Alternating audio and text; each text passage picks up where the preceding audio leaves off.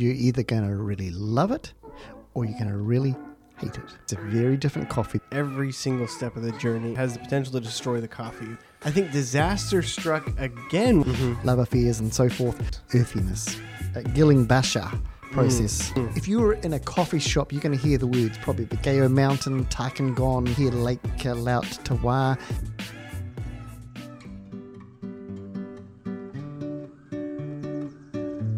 Welcome to Bean Stuff.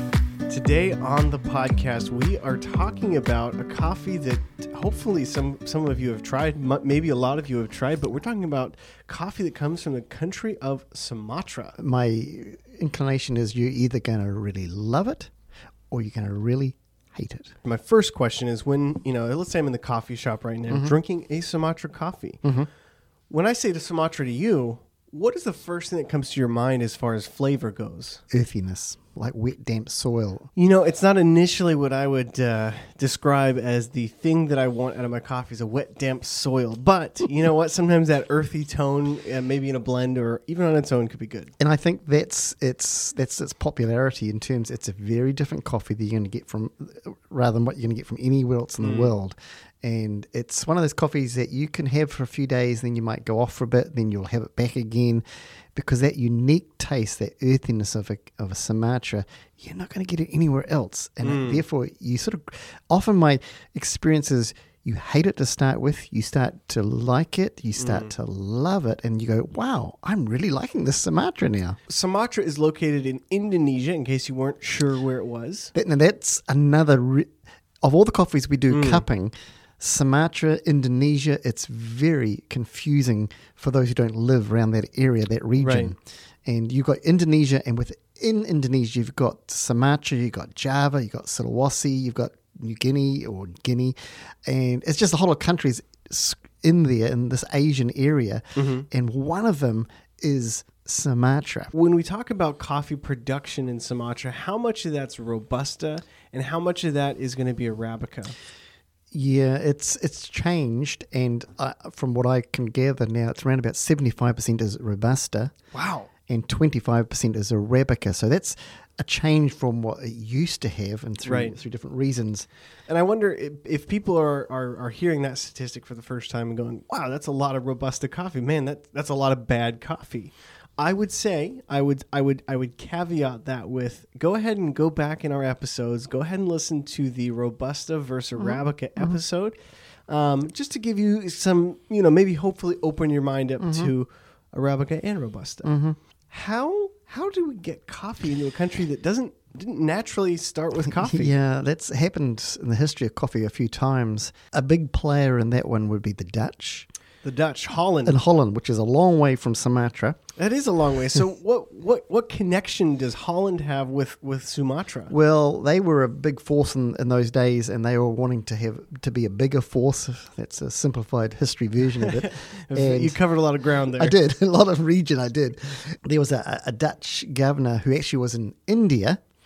So Holland's got a little bit of India going there as well. Right. And he sends some Arabica seedlings to Yemen, from Yemen, I should say, to the Dutch governor in, I think it's Batavia, which is now Jakarta. This is 1696. It's a little while ago. It's a little while ago. Not last week. So you got all these players and countries, mainly the Dutch, whether in India, Yemen, or Jakarta, and they plant them in Jakarta. Yeah. And the first seedlings start coming up, and there's a flood. Oh, water, they ruins the whole crop, so they can't do that anymore. Wow. So the first shipment of seeds comes across and it's destroyed. I think about 3 years later, some more shipment of seeds come. The plants grow, and in around about, I think, 1711, the first exports, so they've grown for a few years now. Well, as we talked about in our growing episode, it takes a little bit of time, 4 to 5 years for those to be fruitful. To mature and start to do the right thing. But 1711, those the first coffee gets sent from Java all the way back to Europe via the Dutch East Indian Company, which is a big player in the history of coffee. Well, and it's interesting because, we had a conversation with Adam Carpenter, and we even talked with Michael Ryan about this a little bit. But, we talk about China coffee in China and how that's growing and how that's evolving, I guess, and how it's happening so rapidly. Yes. Whereas we look at Sumatra, this started way back in the 1600s. Yes. It's had that long to get to where it's at today. So it's just interesting to see the different pace of growth for coffee in those countries. Hopefully it's a change. I mean, it is a change, but hopefully there's not so much of this going on now. I don't think there is. But the whole thing of forced labor, we'd probably call it slavery. Right. And that was back in those eras, there was a lot of that going on. So a lot of Sumatrans in Java, they would be forced to produce coffee, and then it got sent away, and they didn't get any of the money back from that. Yeah. And now we're talking about 1830 to 1870. So you got sort of 40 years there of this forced labor and getting sent back to Europe. At the same time that's happening, Brazil suddenly becomes a force. There's a whole history of how coffee got to Brazil, love affairs and so forth.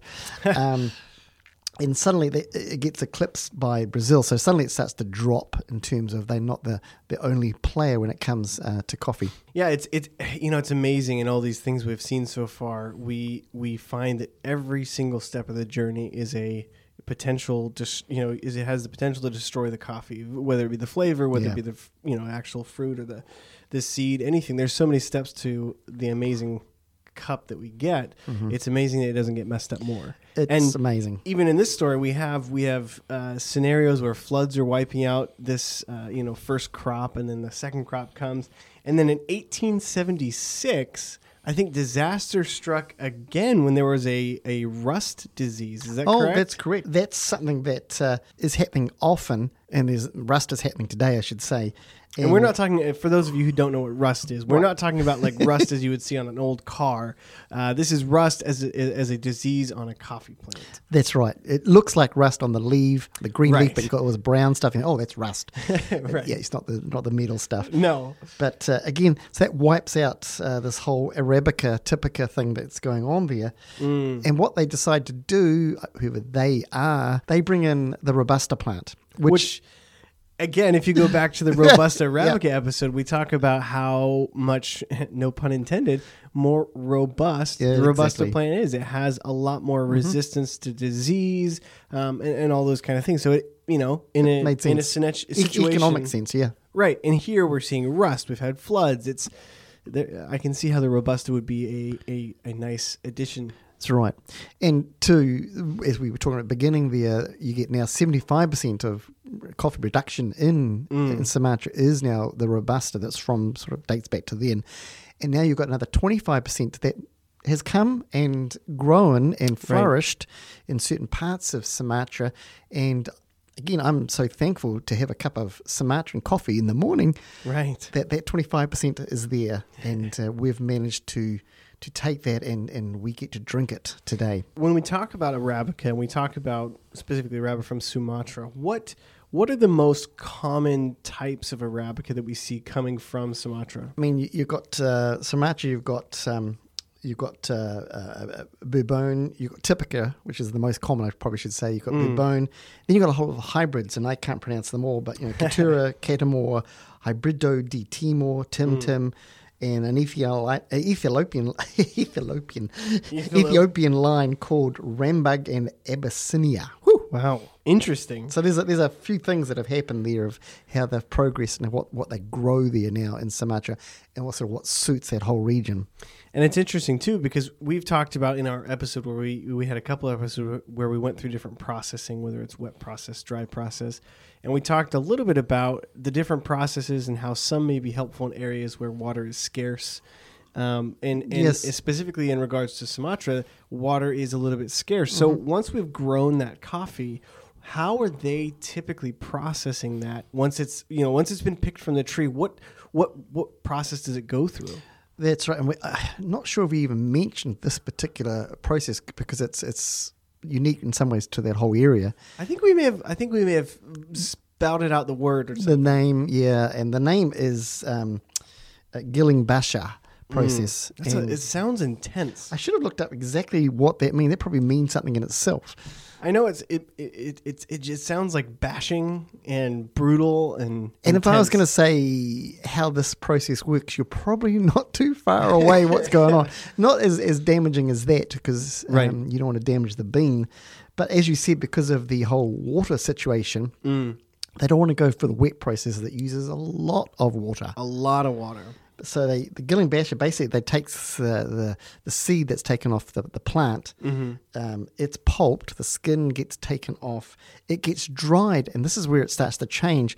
And they don't wait for it to get to a certain moisture. They do it a little sooner than all the other processes do. Right. And they hull it. They rip off. Because that you were saying, parchment. I think when we talked before the episode, you were saying they wait around 1 to 2 days for it to dry, which can be quite short compared yes. to like Oh, yeah. other processes. From 1 to 2 to 3 weeks or longer. Yeah. Right, so you're not reducing it to a moisture level where a lot of other coffees get to before they get processed. You'll see if you look at the green beans, you'll see it looks like a more bluish. It looks like it's got moisture in there. You need a moisture tester to see exactly how much it is. And Sumatra are allowed, I'm not sure who they are again, but they tend to have a little higher on the moisture content than a typical wet or dry processed coffee is. Interesting, because it seems like you'd be at more risk for mold, for those kind of things. Well, where you that's can the run fine into- line you tread as a farmer in Sumatra. You are in more line for that. Right. You're going to get more damage in that particular way. And if you look at a handful of green Sumatra to a handful of whatever, Guatemala, it doesn't really matter, you will notice. You don't have to be into coffee. You don't have to be that well, educated in it. You look and say, this one, they're all broken. This one looks great. Right. And the broken ones are usually the Sumatra ones, and they have different grades. Interesting fact here is I remember we used to get grade. We say, oh, let's get grade 1. That's the best one you can get. Yeah. How many grades are there? Oh, there's a few. I know of 3, but there's probably more than that. But grade 1 being the best. Yes, it's the most picked out. And they would go through. You talk about how many times the sorters would go through it. And it could be 2, 3 times they've gone through Wow. trying to get rid of all the debris that could be in there. Yeah. Interesting thing though, what we found, we started realizing we tasted it and it tasted clean. It didn't taste like Sumatran coffee that we're looking for. That hay note, we're looking for the earthy note. Yeah. The full body was much cleaner, and it just seemed It lost some of that moist soil. It did. It did. So what we ended up doing in our case, and it changes every year, but we decided to get grade 2 that year because it was more of a Sumatran a taste, and so it's nice. It's a little cheaper because someone says grade 2, oh, that's not as good. In our eyes, it was pretty good. It was a good cup of Sumatra in the morning again. And that's an interesting thing. You're working with the, going through this gilling basher or basha process.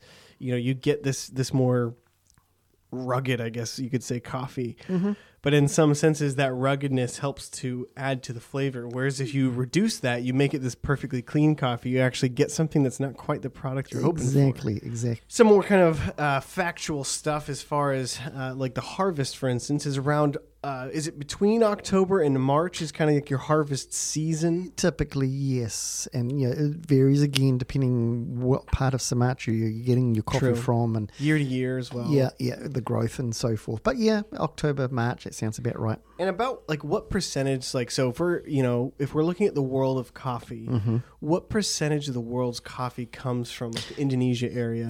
This intrigued me as I looked at the facts and just what was happening there in the terms of the world. It was the 3rd largest producer in the world. This was Indonesia. This is not just Sumatra. Right, the region of Indonesia. Indonesia. So that's 3rd in the world.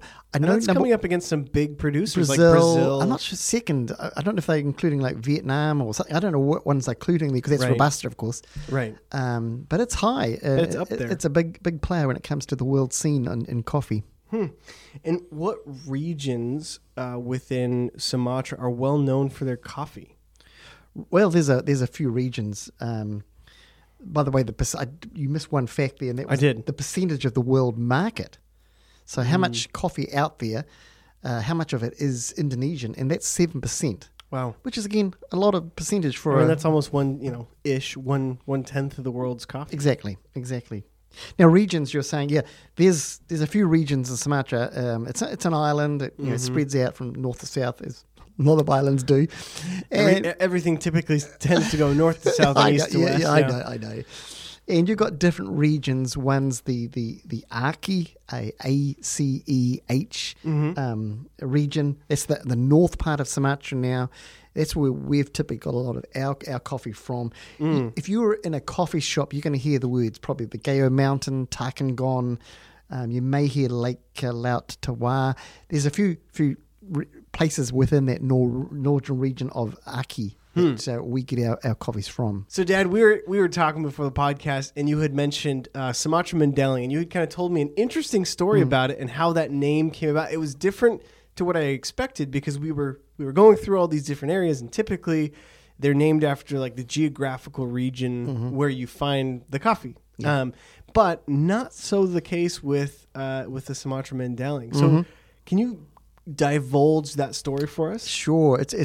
I'm sure it's evolved over time from me, and even when I first read it 20 years ago. It's interesting. I'm sure it's one of the only coffees that is named not after the region, but it's named after, and here's the story, is in World War II, a Japanese military man was stationed in Sumatra.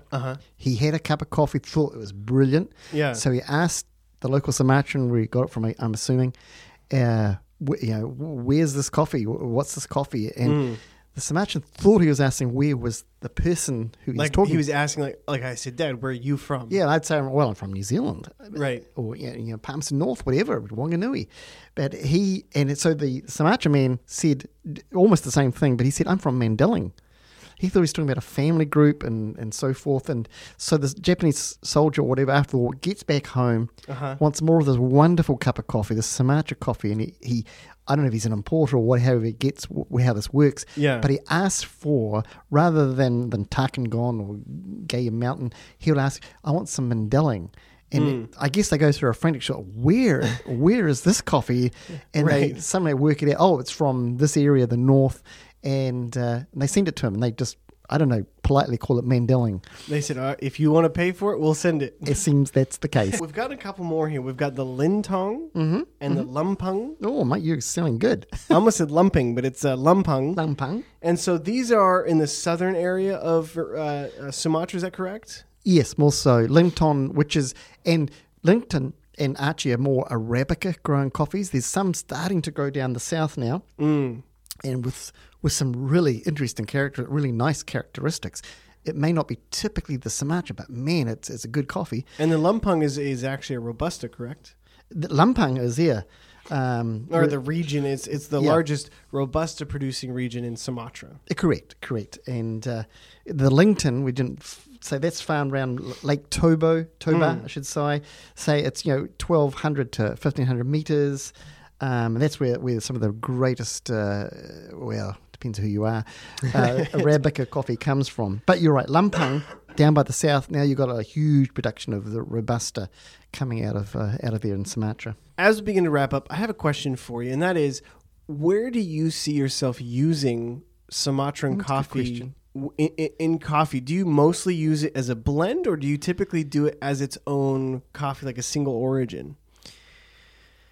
There's both is probably the answer to that. We used to use it more in a blend. In Sumatra, where it's situated, it's had some tsunamis and things going on that have pushed the price up at that stage really high. Is consistency year to year a thing as well? That's another part of it. And because it's that Gilling-Basher process and just what's going on there, it's dried in one place, then they get rid of it, and someone else carries on drying it, and they get their money, and then it dries somewhere else. So it does get to the eventual moisture content you want, but it's passed through a lot of hands because they want their money more quickly than waiting 2 months, whatever it may be. Right. But Sumatra, the blend or an estate, we do it both. And as I say, we used to do it more in blends, but as tsunamis came and the price went way sky high, we had to cut it down in our blends. We had in our blends of coffee, particularly for an espresso, it brings this body, this texture to the coffee that you can't really get from another source as such. It's just good in a blend. Yeah. You don't want too much though, because some, as I said right at the beginning, is it earthy or hay? And some would say, it tastes like hay, your espresso. You don't want that. Right. It gives a nice undertone, a good body. Exactly. But you don't want it to overpower the palate. You don't want that. It's a very powerful thing that will take over your espresso. As an estate, again, it's whether you like it or not. And I think there's really good Sumatra coffee out there. and it's going to be your preference whether you're going to buy a Sumatra. For us, yes, they do. I mean, I know lots of friends who enjoy a good cup of Sumatra. So I think, if you're at a coffee shop, or if you could go to a coffee shop, it's something to try. If you see Sumatra there, you go, oh, I'm going to try that. Or if they have a blend, you might even ask them, like, do you have Sumatra in that blend? I wouldn't say. I was recently, last year, when I was in Portland at a coffee shop with a friend, they actually had the Sumatra as an espresso. And surprise, it was really good. Just single origin Sumatra. Single origin as an espresso. So wow. There you're getting to terms of what you buy green, how it's roasted, right, and then how the barista prepares it makes a big difference. And you go, wow, that was really nice. Thank you. Well, so that's kind of a little bit of history, a little bit of interesting facts, a little bit of kind of knowledge on Sumatra. If we got anything wrong, or if there's something we left out, or if you've got any questions, definitely let us know. We kind of want to help to educate, hopefully make your next cup of coffee a little bit more interesting, a little bit more intriguing, and give you a little bit more context to what's in your cup. Thank you so much for listening, and we look forward to talking to you next time. Thanks.